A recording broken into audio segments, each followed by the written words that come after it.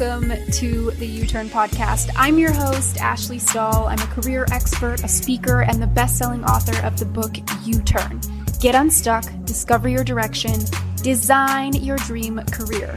I wrote the U-Turn book and I created this podcast to help you reconnect to who you truly are. And that is why every single week I bring on a guest with tools to really help you long-term upgrading your confidence, both in your work life and in your love life. And I'm also so grateful to say that this episode has been sponsored in part by our friends over at Soul CBD. They create the highest quality CBD on the market, and it's this trust I have with their brand that has led me to use their products every single day.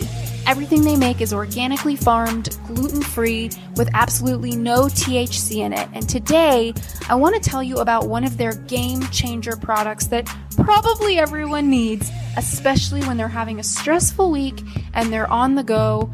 And it's called Soul CBD's Dream CBD Capsules. Each capsule has 25 milligrams of pure CBD and 2.5 milligrams of melatonin. So whenever I travel to a different time zone, these are what allow me to get past the jet lag. I simply take one every night of my travels about 30 minutes before bed, and it pretty much guarantees me to be able to sleep through the night. And after 4 to 5 nights traveling and taking them every night, I'm officially on the new time zone. I also take a Dream CBD capsule the night before a really big or important work day. Like if I have a meeting that really matters, a speaking engagement that might be keeping me up in my thoughts all night. What I love about the Dream CBD capsules the most is that I never wake up groggy the next day. I'm refreshed. CBD and melatonin truly go together like peanut butter and jelly. So to get your Dream CBD capsules now and to be on to better sleeps, head on over to ashleystahl.com/soul and make sure you use the code U-Turn at checkout for 15% off your order. That's ASHLEYSTAHL.com/SOUL and use the code U-Turn. YOUTURN at checkout. Now let's get into this week's episode.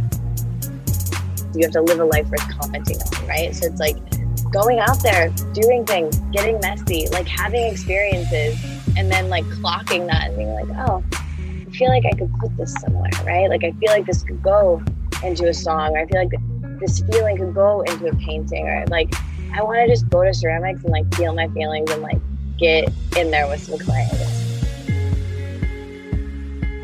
What's going on, U-Turn friends? I have such a beautiful treat for you today. I heard about Katie Dalebout quite some time ago through some friends. She's an author, she's a podcast host, a host in general, a producer, and she's the founder of Let It Out. She has a creative membership for fellow creatives out there in the world, and her podcast is super epic called Let It Out with Katie Dalebout, and she just has so much soul in her episodes. And so I wanted to bring her on today to talk about your mindset and how you can be more creative, because I don't know, there's nothing quite like a pandemic and being stuck in your house to feel stale or feel like you need a shift in energy to be more creative. And I know for me, traveling was one of the ways that I kept myself creative. So I'm really excited to talk to her about breakups, about creativity, about being raw, about making an impact and being who you are. And I'm just so excited. I hope you have your notepad in front of you. Hi, Katie. Thank you for being here. Oh, what an intro. We've been talking for a long time before we started recording. And we both are just so excited because you're doing my podcast as well today. And we are saying we've rescheduled this and like had to move it a million times, but I'm so happy to be talking to you. And that was such a sweet intro. So thank you so much. Yeah, thank you. No, please. And I have to start off by asking you, because I feel like everyone who talks about creativity or heartache, they have such a real story. So what is it about creativity, heartache, and just all of these soul conversations you're having? What sparked this in your life and podcasting for the past decade as well? Oh, wow. I mean, dude, like so many things, you know? I mean, I think we all kind of come into what we're doing, or at least it's been the case for me, not from, like that Steve Jobs quote that's like, you can't connect the dots moving forward, like only going back. And, when I was in college, I wanted to be a TV news reporter. And so I was studying. So it's different for all of those things, like I never thought I would like make a project on the internet about breakups. I just like had a really intense heartbreak. And like what I do when something is happening in my life is I talk about it on the internet because I grew up on the internet, and so that's that. But as far as the podcast, yeah, I was studying journalism, and I knew immediately in college that I wanted to study journalism because I was a theater kid and I really wanted to be an actor. And I definitely have a personality that like wants to be seen. And I love that you can own that. That's a wonderful people. Yeah. Yeah. And I just like, I liked performing, but I also like didn't have any self-confidence. And I was like, well, I'm not good enough or talented enough or pretty enough, but like,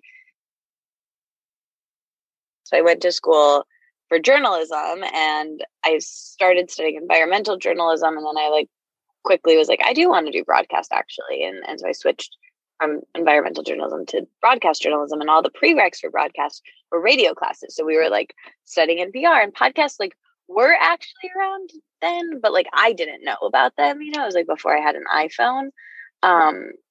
But they were, I teach this course about podcasting. I help other people start podcasts now. And so I did all this research on the history of podcasts for that when I was creating it. And podcasts have actually been around since like early 2000s, as soon as the iPod was invented, the podcast was invented. So that's where pod comes from, the iPod, and then cast, like broadcast, like a show. So, they've been around for a while, but it wasn't something you could study back then. And, I have a friend who was like my old intern. She went to NYU and she studied podcasting, because she's like 5 years younger than me. So it's just pretty interesting. But I stumbled upon it because I was really into wellness at the time. I was teaching yoga, and I had a wellness blog called The Wellness Wonderland. And I just wanted to do that after college. But I also wanted to make money and live on my own. So I ended up getting a full-time job and doing everything on the side. And eventually, like to get up to the present, like speed round, basically I moved away, worked this full-time job, did everything on the side. The blog turned into a podcast.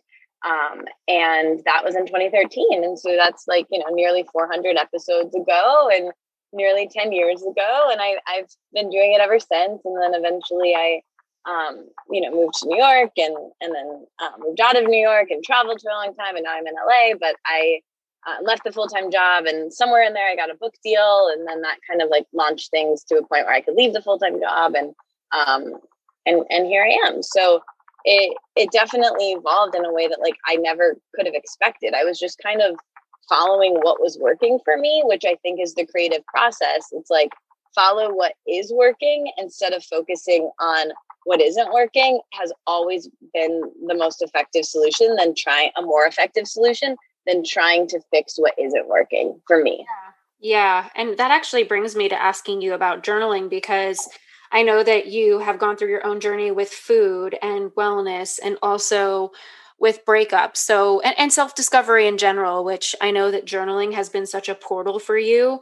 And I love journaling. On my email newsletter, we tell our subscribers a journal prompt every single week on Mondays. And so this is like something I'm so into. So I'm curious, like, what are some journal prompts, or what is it about journaling that you would recommend for everybody listening? And for those of you who are listening, she has an entire book about journaling. So definitely make sure you check that out. Yeah, so my book is about journaling. It's called Let It Out, same as the podcast. And, it's called Let It Out because I tend to hold everything in, right? Like I grew up in the Midwest with this family that like never really talks about anything. And I grew up, like I didn't know what I was feeling. I just knew I was feeling something maybe, and I couldn't articulate it or explain it. And that was really challenging for me. And I never like been honest with myself. I was always, putting on like a a show to morph to whatever I thought people wanted or needed from me. And I think, you know, that was tough. You know, I think I didn't really, I was really good at being a chameleon to whatever people needed. And then, you know, the impetus of my book was I was in treatment for an eating disorder. So that got me into therapy really young. Or not that young, but I was in college. And because of that, I was able to, you know, have a bit of self-awareness and self-reflection. And I got really into self-help and personal growth, like in that process. And I was in a Barnes and Noble before I wrote the book. And I've told this story like a million times, but basically I was in the self-help section looking for the next, you know, diet book, wellness book, or like spirituality book to like solve all my problems, you know? And then I wandered out of the self-help section into the stationery section, and I bought this colorful journal and I started writing in it that summer. And I was just asking myself questions like, how are you feeling? Mm-hmm. You know, where are you blocking yourself? You know, and I was just asking these really good questions. And I believe if you ask a good question, you'll get a good answer from your intuition. And, you know, the only way to journal wrong is to not do it, really, and to write for someone else, right? Like write exclusively for you, not thinking about someone else reading it, not thinking even about your future self reading it. I often write and just throw it away. And that was so freeing for me because it was the first time I'd ever been myself. And it was the first time it helped me to get to know myself. And it was the first time I was ever honest or authentic or real. And I think that is something that I think about still all the time, of like how, you know, I have a tendency to, you know, feel like I can very easily, like I'm almost like too socially aware. Like I can read the room so well that I'll abandon myself to the needs of other people. And that never feels good, you know, and I really have to like clock it and watch myself do it, because it just comes up in ways that are imperceptible to me. And so anyway, so that summer I just started writing in this colorful journal, and I felt better. And I was able to say my really raw, authentic thoughts that were dark, you know, that I didn't want anyone to see or would scare people if they saw it. And I also wrote these really light, happy, bright, lofty goals that I didn't want anyone to see, because I'd have to like claim I actually wanted that, you know?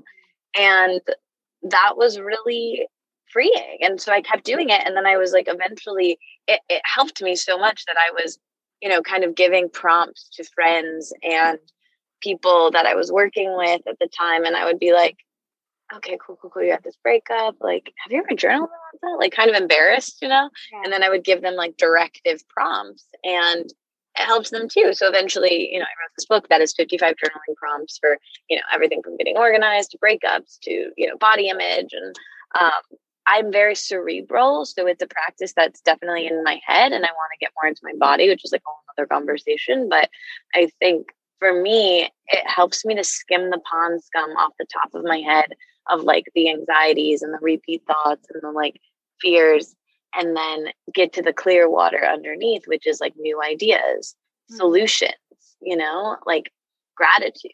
And that's there too. But what's covering it is like, will he text me back, you know, or like, is that person mad at me, you know? And I think that getting that out, letting that out, you can get to the clear part underneath. Absolutely. And I also just want to point out, I think that this kind of reminds me in self-development in general, like everybody's kind of walking around with a different aspect of themselves. Like maybe it's heartache, maybe it's sadness, maybe it's anxiety. And it's like, no matter how much you love something, if you put some anxiety on top of it, you're not going to love the thing. Right. So it's like, so wonderful to hear that you have this tool. And, I know that you went through a huge breakup. And so before I ask you about creativity, I wanted to just hear about that, because I think that one of the things that I've learned is like when my heart feels really fragile, it's not that it's broken, it's just open. And we can channel so much feeling and honesty and truth. And so I'm curious, like, when was this big breakup, and whatever you're willing to share about what you learned from it, for anybody listening that feels heartache or that is feeling like their heart is very tender right now. Maybe they are going through some sort of loss that is not a breakup, but their heart is sensitive. Yeah. Like I said, I ended up making something. It's like a 2-part like self-study online course or zine, we call it. The Soothe Kit and the Solve Kit. So the Soothe Kit is like right after a breakup when you're in that, like, I call it, you feel like you're like a raw nerve, sensitive to everything. Like, I remember just walking around New York City. It was the winter of 2019. Yeah, that this happened for me, January of 2019.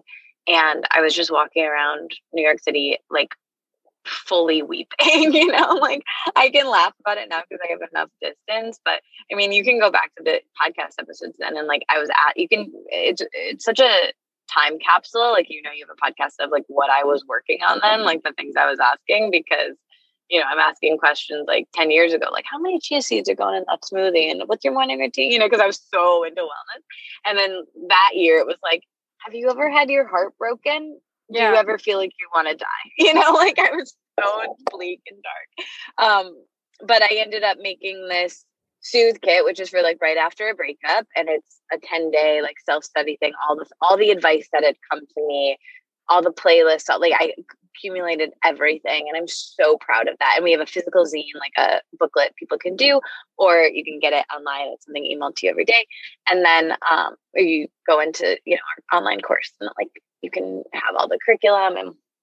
And then part 2 I made when I went to Bali, and it's called the Solve Kit. And it's like, I believe first you like there are times to soothe and there are times to solve, right? Like there are times to just soothe yourself of like, that's when you're like watching TV or calling a friend. Like that's not maybe solving anything, but it's going to make you feel better in the moment. Right. And there are positive ways to soothe and there are self-harming ways to soothe. Right. And I've done a little bit of both. And I think doing a little bit of both is great. Mm-hmm. And so that's the Soothe Kit. And the Solve Kit is when you're really ready to like, all right, I want to mine this relationship for gems. I want to figure out like own my side of it. I want to figure out how I can like learn about codependency or where I was not being my best self or where I was being selfish or where I was being, a doormat. And I want to not recreate that in the next relationship. And I think that's really important. And there like it's such richness right after a relationship ends to explore that. Yeah. However, I think prior to that, you have to soothe, right? Like, that's why I say, like, somebody asked recently to buy the Solve Kit without doing the Soothe Kit. And I was like, I need to like know how long you've like, cause I feel like that's a kind of deep work. Like, I think doing the Solve Kit first is really, or the Soothe Kit first is really important. So, and again, like everything I do creative consulting and the way I work with people is through my own experience. And so that's exactly what this is. It's like everything that I gathered and took in, collaged together. Hey U-Turners, this episode is sponsored in part by our really good friends over at Organifi. And what I absolutely love about them as a company is that their products are perfect for someone like me who has a busy schedule but really wants her nutrients on the go. It can be really hard to set that time aside to do the juicing or eat your greens, and that is why I've particularly fallen in love with their green juice powder. This powder has become something I just throw into my protein shake to make sure I'm getting my greens on, and oddly, I've gotten so into it that now I'm throwing it into my morning coffee with a nut milk, which somehow is making my coffee taste like a peppermint coffee. No idea how that happened. But truly, even if I had the time to juice vegetables or make massive salads, I don't always love that taste of the dark leafy greens. Their green juice powder is packed with superfoods like moringa, chlorella, mint, beetroot, matcha, wheatgrass, ashwagandha, turmeric. So much more. I always give myself a little pat on the back when I throw a scoop of their green juice powder into my day.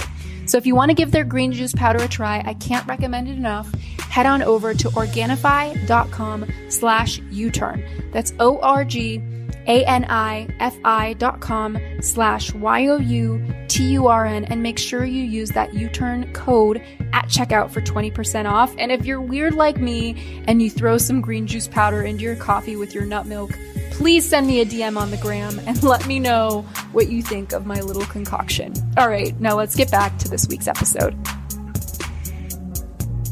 You know, to your question about creativity and heartbreak, it's like when you are that raw, like sometimes, like someone told me this, that you would like be nostalgic for it or romanticize it. And I do sometimes. Like I've had a couple heartbreaks since, you know, but that one really tore me apart because it was someone that I've been dating for, I mean, not even that long, like 3 years, but you know, I really was blindsided by it. And I mean, not really. Like I knew, but I also was just bummed, you know, I wasn't ready. It wasn't my choice. I wanted to keep trying. It was so jarring to me. I was in such a bad place without him. And I just never been that heartbroken before ever. And my friend Josh said this thing to me where he was like, it gets so much easier the older you get because you just get a bigger sample size. Because you know that like after the first really big one, you don't know that you'll ever find anyone again. And then you do, and you're like, oh, they were like even better for me than the last person. They all get a little bit better for you, I think, because you learn more and you evolve. And that's been the case for me. And so I think, you know, with this, it's like, look, you just have to be present with what is and know that like, and feel all the feelings, you know, like really tune out everything and like let it all come up and feel it and journal it and talk about it to your friends and cry and just move through it. And for me, this one took me like 2 years to get over it. I think there really is something that to be said about like two things that I think are really true in breakups that like no one who's in a breakup right now is going to want to hear. And one is like, it really does take time. And they say that it's like as half the time you are in the relationship it takes to get over someone. I think there might be some truth to that. And liking someone else, the next person you like I had this, like, I call it like a situationship, like someone I was like really liked and like was with after Nick, the person that I wrote this whole, my muse, breakup content that I've now created, which I'm like kind of cringe at, but I also love that it's there and it helps people. But you know, what's interesting about that is that like as soon as like the next person I had a crush on, I was like, wow, I'm so over that. It's so funny. I felt so far from it, you know, and it really is true that like I think there is something to that of like having a crush on someone else. Like my friend Sophie says this thing where she says, you have to protect yourself from your own mind. And I really struggle with attachment issues, you know, like I'm anxiously attached if you've read that book. And, you know, like right now I have a crush on a new person that I like very barely started seeing, like barely. And I'm trying to like taper getting too high from it, you know? And so I really have to work on like, all right, I got to distract myself from getting excited about that by like living my life and doing my work and being around my friends. And maybe like, since it's so early, like dating other people or getting excited about other people, knowing other people are out there, not putting all my eggs in one basket, which is like a whole different podcast about dating. We're talking about breakups, but I think it's like, that is information I learned only because of these other breakups. And like this kind of non-relationship relationship I was in the pandemic after first thing after Nick, you know, when that ended, it ended in a really like slow, since it was a non-relationship, non-breakup that was months and like on and off. And that was interesting because I knew what to do. Like I could clock the feelings and be like, ooh, I'm feeling heartbreak. I'm feeling the energy of that, of like, there is it. My friend Carolina says there's like a creative energy to heartbreak. I mean, think about it. Like there's so many songs that have been written about it and, you know, movies. And so like, it's a very creative energy to be in. But she pointed out that like what happened in this for me is that like, that was kind of fun to sit in and you listen to the songs and you feel your feelings and you cry. And I was like really in my body and like, that was good. But then the part that she was like, oh, that's not good, is when I went into self like hate kind of I really breaking it down of like, if I had just said this then, And if I had just been what he wanted more, if I had just been able to be myself more, if I had said this, or if I had, maybe if we had met in this other way, or if I had more going on because there's the pandemic, all of that is really unproductive and distracting. And anytime you go into low self-worth, like that isn't good. Like feeling the heartbreak of like, sometimes things work out, sometimes they don't. Like there's richness to that, right?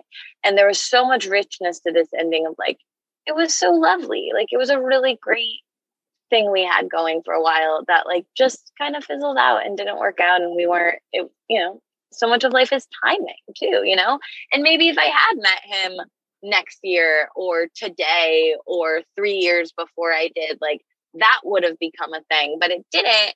And just being like, oh well, instead of attachment to like, that was it. He was so amazing and he liked me and he like gave me attention back, and like staying in that is when you're breaking yourself down, that's when you need to shift focus. When you're looking at it in this like nostalgic, romanticizing way, that's fine if it's like creative, but you have to really be discerning. And there's a real self-honesty to determine which way you're going with that. Mm-hmm. Does that make sense? Yeah, I think that's something about nostalgia that I notice is that when we are nostalgic, like a lot of the times it's kind of like unprocessed grief, but it's like we sometimes just, it's rose-colored glasses. We see things as I don't know, in this romanticized way. And one thing that was coming up as I was listening to you talk is just this idea of indulging. Like there's such a big difference between processing and healing and indulging and getting lost in your feelings. You know what I mean? And I don't know, it just reminds me of like when I'm crying and then I look in the mirror and I cry harder. It's like this so I'm curious, like, what did you do with all of this heartache and how did you use it to be more creative? And I know you have a 4-step process around creativity and you have a group and a membership around creativity. So I'm excited to kind of hear like, how did you harness this heartache and turn it into being highly creative? And when was that moment that you kind of shifted out of that kind of heartache? Yeah. So I love that about crying harder. I'll do that too. Like I remember meeting my friend Paige in a hotel lobby and just fully weeping. Like I wrote an essay about this because I was so sad that sometimes like seeing another person or friend who's like, oh, it's okay. And then you're like, it is okay. And then you're just sort of like even more sad. And I think there is something about like leaning into something, because I know you know this, like what we resist persists, right? So I think there definitely is something to, just leaning into it and allowing, and that's something that I just had to do. So in connection to creativity, I think there's something really, it cracks you open, right? Like going back to nostalgia, there's this Richard Greenberg quote. Have you heard this? Where he says, nostalgia is just longing for a time you knew you could survive, right? Mm-hmm. Like I always say that like I'm nostalgic for like last week, like, and honestly, like I literally just said this to pals because like I went to Michigan for a week, and the week before I left, like I had such a great week. I'm babysitting my friend's dog. I'm like hanging out with friends, like running into people, kismet things happening, great time, like a really good date, like all this stuff happening. And then I like left and went to Michigan, and I was like so nostalgic for like 3 days prior, because it was just like, I got through that, and this week I'll probably be nostalgic for Michigan, because it's like, I don't know if I'm going to get through this week, unclear, and I think just taking that, like being a person, I call myself like gooey and feelings filled. And, I get overwhelmed really easily. I take in a lot. And I think just knowing that helps to be able to put it somewhere, right? Like I often think of like songwriting, right? Like Taylor Swift, like think about Taylor Swift, right?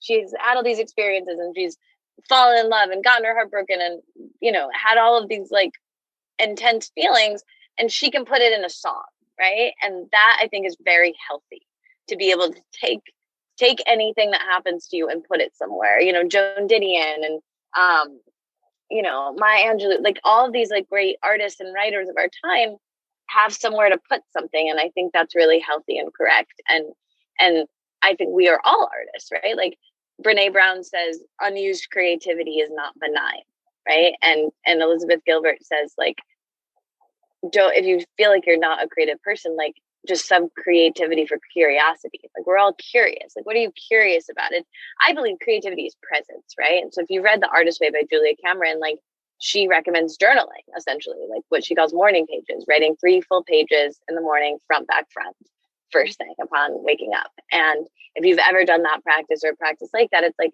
that is a creative act because it's self-honesty, which is presence. Like, when you're journaling, you can't be doing that many different things, right?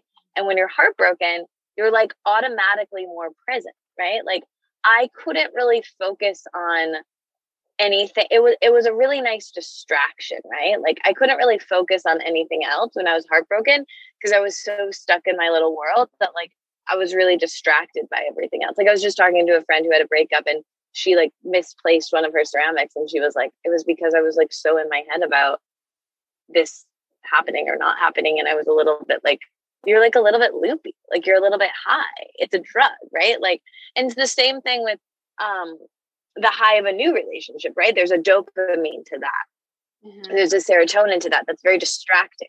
Mm-hmm. So both of those times are very creative. They're rife with creativity because it's presence, right? So if you're not in any of those scenarios, it's just cultivating more presence in your life. You know, I think we're very easily distractible as people. And now more so than ever with, like, we just have more distractions and options. And so anything that knocks you into the present moment makes you more creative by default. Mm-hmm. That's beautiful. And I also think, you know, like, one of the things I've really learned, and this isn't really about creativity as much as just like making decisions and pursuing relationships, is I used to be the type of person, and I'm curious where you stand on this, but that I used to think like connection is connection and it can supersede time. Right.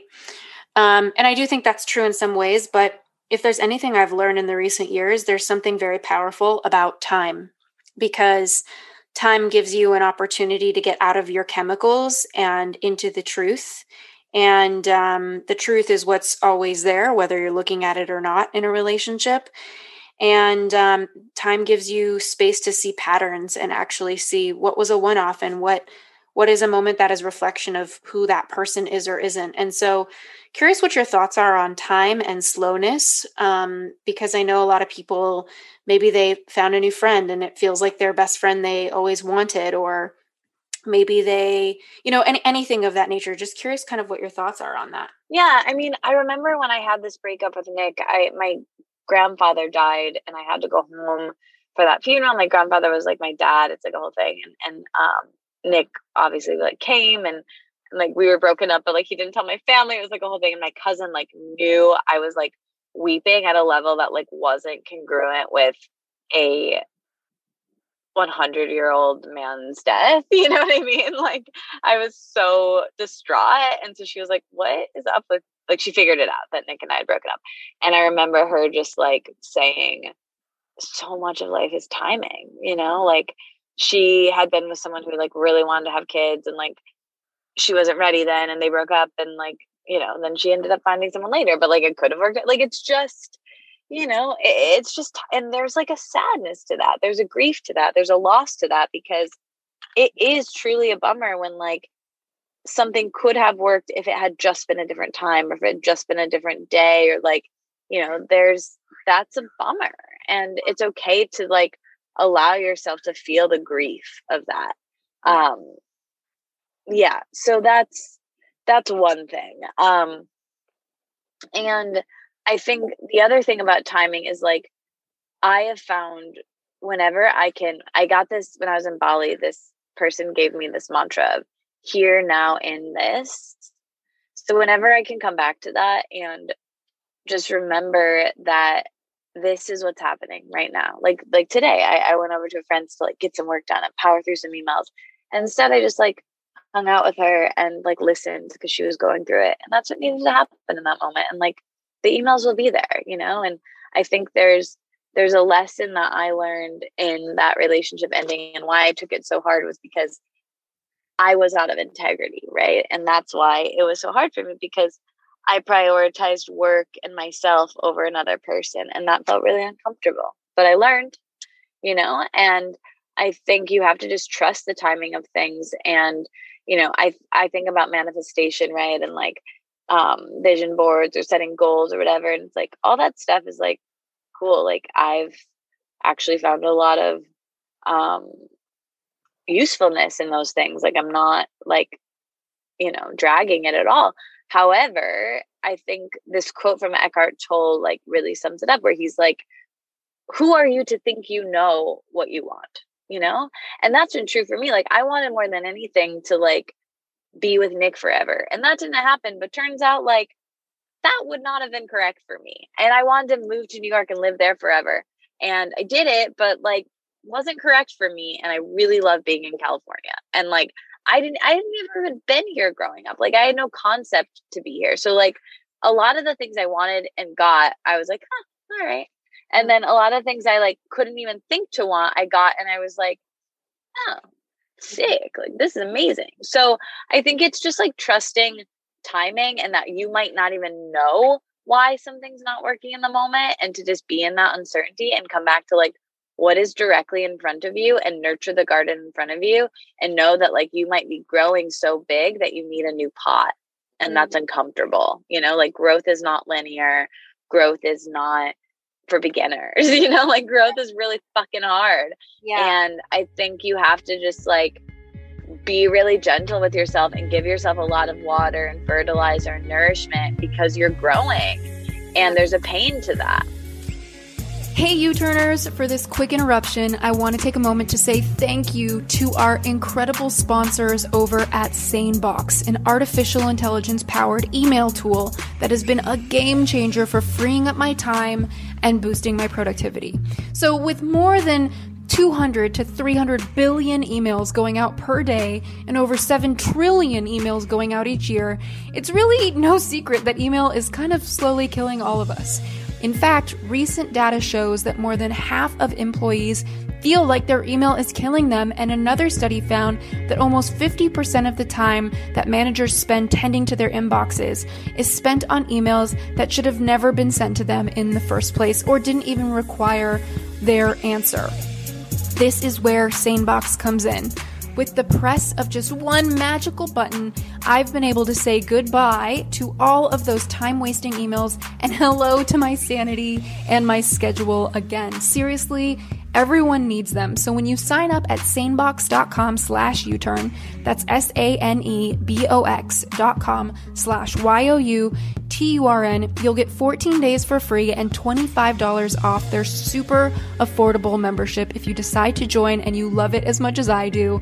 And once you'll do that, you'll be able to easily sign into your current email box, and with a click of the button, you can integrate SaneBox. And I am not very tech savvy, but I've got to admit, this was super easy. And from there, you'll see under your inbox folder and your sent folder, a couple new folder friends. One is going to be called Sane Later, which is pretty much code for spammy emails that you don't need to see. And the other folder you'll see is called the Sane Black Hole, where you can drag and drop emails into both of these folders that you don't want to be subscribed to anymore. Between mailing lists and cold sales emails, I'm at 100 black hole emails per week, such a big time saver, and my Sane Later box that takes all of these other emails I don't really need in my inbox. I check it once a week or so, and I'm always so pleasantly surprised to see over hundreds and hundreds of emails in there that I never needed to even see. The black hole will use artificial intelligence to get to know you and eventually auto-place emails in there to support your productivity. I check it weekly, like I said, and there's really nothing I'd have changed. What a gift. It is like a magic trick for your inbox. As I mentioned, head on over now to sanebox.com/U-turn. That's sanebox.com/YOUTURN to access 14 days of SaneBox for free, as well as a $25 credit for a serious discount on their super affordable membership. If you're anything like me, you are going to be in love with it. Now let's get back to this week's episode. Yes, and I want to read something to you and get your perspective on it, and it's by Heidi Priebe. Do you know her by any chance? Mm-mm. Okay, so she wrote a book called Letting You Go, or This Is Me Letting You Go, and she wrote a little excerpt that says, "The truth about meeting someone at the wrong time." She said, Timing is something that none of us can seem to get quite right with relationships. We meet the person of our dreams the month before they leave to go study abroad. We form an incredibly close friendship with an attractive person who's already taken. One relationship ends because our partner isn't ready to get serious, and another ends because they're getting serious too soon. It would be perfect, we moan to our friends, if only this were 5 years from now, 8 years sooner, some indistinct time in the future where all our problems would take care of themselves. Timing seems to be the invariable third party in all of our relationships, and yet we never stop to consider why we let timing play such a drastic role in our lives. Timing is a bitch, yes, but it's only a bitch if we let it be. Here's a simple truth that I think we all need to face up to. The people we meet at the wrong time are actually just the wrong people. You never meet the right people at the wrong time because the right people are timeless. The right people make you want to throw away the plans you originally had for one and follow them into a hazy, unknown future without a glance back. The right people don't make you and ha about whether or not you want to be with them. You just know. You know that any adventure you had originally planned out for your future isn't going to be half as incredible as the ones you can have by their side. That no matter what you thought before you wanted before, this is better. Everything is better since they came along. And then it said, when you're with the right person, time falls away. You don't worry about fitting them into your complicated schedule because they become a part of that schedule. They become the backbone of it. Your happiness becomes your priority. And so long as they are contributing to it, you can work around the rest. So I could read on, but I'm just curious, like, what is your take on that? And then I want to ask you about your creative 4 steps for everybody to get more creativity. I loved that so much. Will you send that to me? Yeah, I will. I want to send it to my friend. I mean, I don't have anything to say other than that was beautiful. And thank you for reading that. I tremendously relate and agree. And I think that was what my cousin was trying to say to me in that moment, which I couldn't understand. And then the same thing that what my friend Josh said of it gets easier because you realize that there are more and there are other people better for you. But the first one sucks because it's, happening for the first time, and anything for the first time is way harder than something you've done before, Yeah, exactly. Well, so I want to ask you about creativity, and I know that you have kind of a 4-month process, correct? For kind of that positive creative feedback loop. Am I right with that one? Yeah. So, I think everything's cyclical, and I think, seasons and growth and weather really impacts me. I grew up in a place with seasons, and I've always lived with seasons, except 2020 was my year of exclusively summer. But it was so jarring to me. I started the year in Bali, and then I was in Australia for their summer, and then I came to LA and have been here ever since. And so it's been sunny every day, and I am so discombobulated because I really think that time and seeing the flow of nature is really useful, right? So I orient my processes around that, where I think there are times to be loose and there are times to be tight with your time and your work. There are times to be really connected and outward focused, and there are times to be inward focused and catching up and working. And I think it's about learning to navigate that and the ups and downs in that. And that's, what I base this positive feedback loop that you're talking about on. And I have a workshop that's called, I'm renaming it to In Process, but it has been called Creative Underdogs, where I lead people through a, process of going through 4 months of, everything from internal to external. And so the first step, and people can do this not within Creative Underdogs, although they're welcome to join In Process and renaming it. And this is the same thing I do with people one-on-one. And so the first step is create space. So I think that before you do anything, you have to clear the space, let go of what you need to let go of, actually physically clearing the space. The first month we had a feng shui expert come and create space in the space that you're in. Not necessarily doing that if you already have done that, but creating space in your calendar, creating the time, carving out, because in when you create space, I think the universe rushes in to fill it with goodness and ideas, but you have to like give yourself the space to have that happen. So you do that. And then the next thing is gather. So like now with all that space, gather inspiration and expanders and connection and like just take in. So take in, take in, take in. Be present, listen, connect. Like be a little detective, label your feelings, label what's coming up for you, have experience, right? And then the next step, the next month is try. So like collate all of that you've taken in, the space you've created, and try to like hibernate and put something together. Just throw things at the wall. Like this part is messy. This part is frustrating. This part is fun. It's everything, right? It's like really getting in there. So it's like actually writing the thing, making the painting, trying the class. You know, we have yoga teachers and creative underdogs. We have someone who started a coffee shop in Brooklyn called Daughter. We have someone who started a sake company. We have someone who's a dance teacher. You know, we have a lot of actors. Like, you know, it's a really inclusive group that has a wide variety of people in different disciplines. And, you know, this is the time where you really try, you know. And then the last month is share. So it's sharing something. It's like maybe sharing it to be edited. Maybe it's putting it on your social media. Maybe it's opening your shop, you know.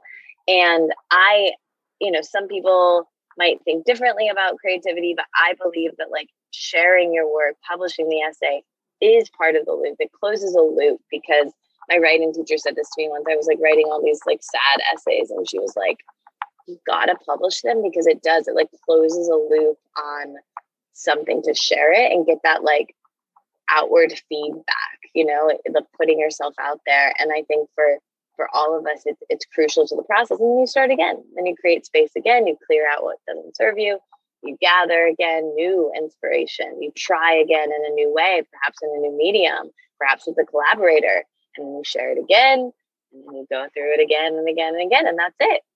Love this. Okay. So month one, you're just in creation space, and a lot of that has to do with space. And I actually had read a quote this morning about how creative ideas need space to express themselves. And it makes sense to me because we're walking around with busy minds. And it's like, I was listening to some study that was talking about how Stanford found that more than 84% of your best ideas, and I'm not sure how they quantified this, were found when you were not working. And so I think that just shows you the power of white space, you know? So I know that you also talk about gathering inspiration and as another step, and trying many things as another step. Can you walk us through these ones and what does it look like to gather inspiration? Because I know some people are probably listening and they're like, I don't even know how to start getting inspiration. Yeah, I mean, I think it goes back to presence, right? Like, I think it's, you know, my friend is a comedian and he always says you have to live a life worth commenting on, right? So it's like going out there, doing things, getting messy, like having experiences, and then like clocking that and being like, oh, I feel like I could put this somewhere, right? Like, I feel like this could go into a song, or I feel like this feeling could go into a painting, or like, I want to just go to ceramics and like feel my feelings and like get in there with some clay or whatever it is. I think it's like knowing that like, it's kind of like using your sexual energy, right? Like using your creative potential fully, like Brene Brown says, is not benign. So it's like, just be present and aware, and like inspiration and creativity will find you, right? So allowing that, and being ready and open for it to find you. So your responsibility isn't to like gather the inspiration. Your responsibility is to clear space and be present enough to go get it, you know? Love that. Yeah. Well, and I also want to point out that, you know, from a standpoint of all of these journal prompts, you know, maybe we can explore a prompt for like somebody who's trying to figure out what inspires them to say, when was the last time I felt inspired? And what was going on? Why was it inspiring for me? And maybe starting to track, like as a way to self-discover, to take notice of when are you inspired and what's going on, to bring that out in you so that you can go and back to the root and make that keep happening for yourself. Yeah, exactly. And then I know that, one of my favorite steps in your creativity positive loop. So after creating space and gathering inspiration, you talk about trying many things. And I love this because my book is all about, seeing your career and your life as an experiment. And I think it's a necessary way to live. So can you talk to us a little bit about what does it mean to try many things for the sake of creativity? Yeah. I mean, I think my friend's therapist said to him once, I used to ask a lot on the podcast, I feel like, again, like what I was talking about earlier, it's so indicative of what was going on with me, what I'm asking on the show.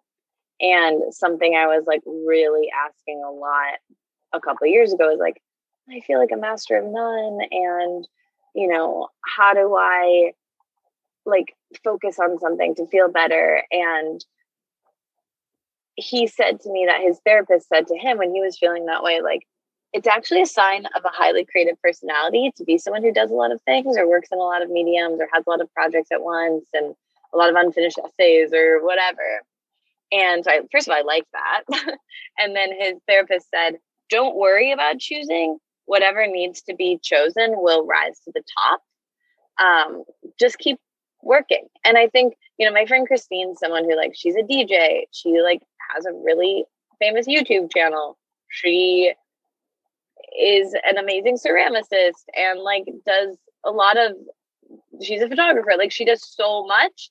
And she said on my podcast once, she was yeah, it's cool. I'm really grateful for all of my jobs because when I don't feel like doing one thing and I'm not inspired, I'll do something else. And then I come back to that. And I think just not worrying about choosing and doing a lot of things is not maybe what people think because of that saying, right? Being a jack of all trades and a master of none. It's yeah, I'm definitely that. I'm not really great at writing because I don't write all the time. And I'm not really great at podcasting because I don't, have a team around it and it's not This American Life. And I don't, I didn't study it and I haven't I've gotten more practice in that than in other things. But I think, if you want to get better at something, you have to practice. And if you're okay to be a beginner, then that's great. But it's just, again, self-honesty of am I using the master of none thing as an excuse to not focus? Or is it okay that I want to try a bunch of things and see what sticks? I think especially starting out in things, it's great to try a lot of things and actually really effective and healthy. Love this. Okay. And I know your final piece is around sharing, and you kind of had touched on this with publishing your work and kind of creating that energetic harmony between what's inside of you and and putting it outside of you and having some sort of completion with that, not just writing it, but publishing it and owning it. What else does it mean for everyone who's in this positive loop of creativity to share? I think sharing is about, why we have a whole month on sharing is because sharing is part of the loop in the sense of it creates connection, right? The whole reason why we make art is to connect, is to see this is the inside of my brain. I want to show you what it feels like to be in there. Mm-hmm. And I want to show you what it feels like to be in my creative self, into my heart, into whatever's going on within me. And I think to do that, sharing is part of the process. But why we have a whole month around it is because, oh my God, I mean, that's the scariest part, right? For a lot of people, it's also the most exciting part, but it's scary. It's here's this thing that's me. It's intimacy, right? I believe that as people, we all want to be seen and recognized for who we really are, right? Mm-hmm. But we're afraid to be seen and recognized for who we really are and not loved. So what we want is to be seen and recognized for who we really are and loved for that. Mm-hmm. Or accepted or just known. We want to be known, right? Mm-hmm. But instead, we wear masks and we hide and we put out versions of ourselves that seem cool or seem aloof or seem mysterious or whatever, because we're so afraid that someone sees the inside of us and doesn't accept it, right? And it feels a lot easier to see a version of ourselves that's masked and they don't like that. It's well, okay, that wasn't even really me. So it's putting out something that's truthful, that's authentic, that's fully you is scary because it's it's judgment. You're putting yourself out there to be judged for who you really are. So that's why we have a whole month about it, because it's you need support and gentleness, and maybe you're not ready yet to share, and that's okay. What kind of support system do you need around you so you can, and does what you share affect other people? And, what is the come down of that? Like, there might be a big, if it doesn't go well, what are you going to need? If it does go well and you get a big hit of dopamine from that, that's not sustainable. What's the come down from that going to be? So it's like all of those things. I know after I put out a big project, I'm kind of like, even publishing my book, you walk into Barnes and Noble and you see your book and you're like, okay, like, now what? Right? It's like, it's just a moving target, and not to minimize the accomplishments. Like, it's a big deal, but also like, then there's the next one. And you kind of feel like a real intense sadness after that. And that can be intense. Yeah, I definitely had a book hangover after I was done writing. It felt like my pregnancy was over, and such a deep feeling. This has been such a beautiful conversation. I'm so excited for everybody to listen, and also for them to go over to the Let It Out podcast. And you guys, Katie's having me on there too, so I'm really excited. And where can everybody find you other than the Let It Out with Katie Dalebout podcast? I am just at Katie Dalebout on Instagram, and Let It Out is Let It Out with 3 T's on Instagram. So follow along there, and of course the podcast. And, we have a zine called The Creative Combination that if you liked anything that we're talking about, download that zine. It will come right to your inbox, and, listen to the podcast. I co-host a show about mental health as well called Spiraling with Serena Wolf. If you want to listen to that, it's about anxiety. I would just love to connect with you. So send me a DM on Instagram, or, comment on something. I would love to connect with anyone, or if they have any questions, like, feel free. Beautiful. Thank you again for being here. Thanks so much for tuning into the U-Turn podcast. And again, thank you so much to our sponsors, Organifi, Soul CBD, SaneBox, and so much more. We are here because of you and our listeners. Thanks so much for checking out our sponsors. We always pick people we trust, and for listening to the show, for writing reviews. Can't wait to talk to you next week.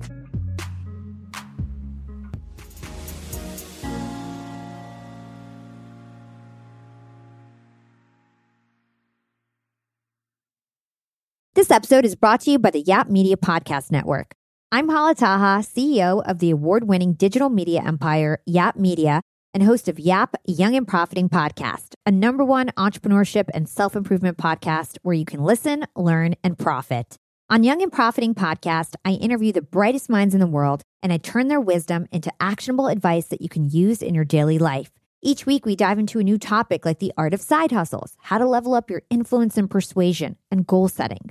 I interview A-list guests on Young and Profiting. I've got the best guests, like the world's #1 negotiation expert, Chris Voss, Shark Damon John, serial entrepreneurs Alex and Layla Hermosi, and even movie stars like Matthew McConaughey. There's absolutely no fluff on my podcast, and that's on purpose. Every episode is jam-packed with advice that's going to push your life forward. I do my research, I get straight to the point, and I take things really seriously, which is why I'm known as the podcast princess, and how I became one of the top podcasters in the world in less than 5 years. Young and Profiting Podcast is for all ages. Don't let the name fool you. It's an advanced show. As long as you want to learn and level up, you will be forever young. So join Podcast Royalty and subscribe to Young and Profiting Podcast, or YAP, like it's often called by my YAP fam, on Apple, Spotify, CastBox, or wherever you listen to your podcasts.